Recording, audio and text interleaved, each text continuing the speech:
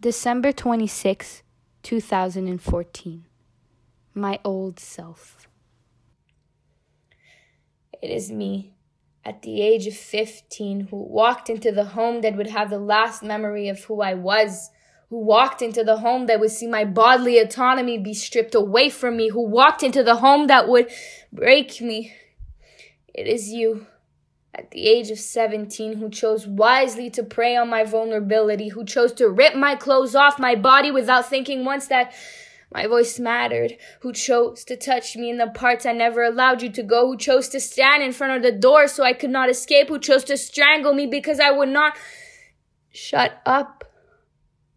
It is me, who never stopped pushing you away, screaming for you to stop and explicitly telling you, no, I do not want you. It is me, who was sexually violated by you 4 times in the same night as if my signals and words were not clear enough. It is me, to whom you had the audacity to ask for a goodbye hug in front of everybody. I fought indescribably, and right there and then, I lost. It is you that knew exactly what the fuck you were doing when you chose to sexually assault me. It is you that knows us survivors sometimes are incapable to speak, that knows we are unlikely to be believed by authorities, so you said, fuck it, I'll do what I want, without thinking how bad you were going to break me. It is you that does not know that this is rape culture because you are rape culture.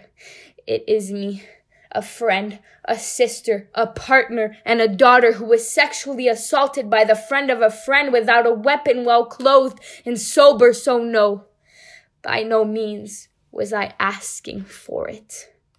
It is me, at the age of 21, and somehow still having to explain myself so I am not blamed. It is me, at the age of 21, still teaching myself that it is impossible to ask to be sexually assaulted. So here is the production and reproduction of rape culture for you.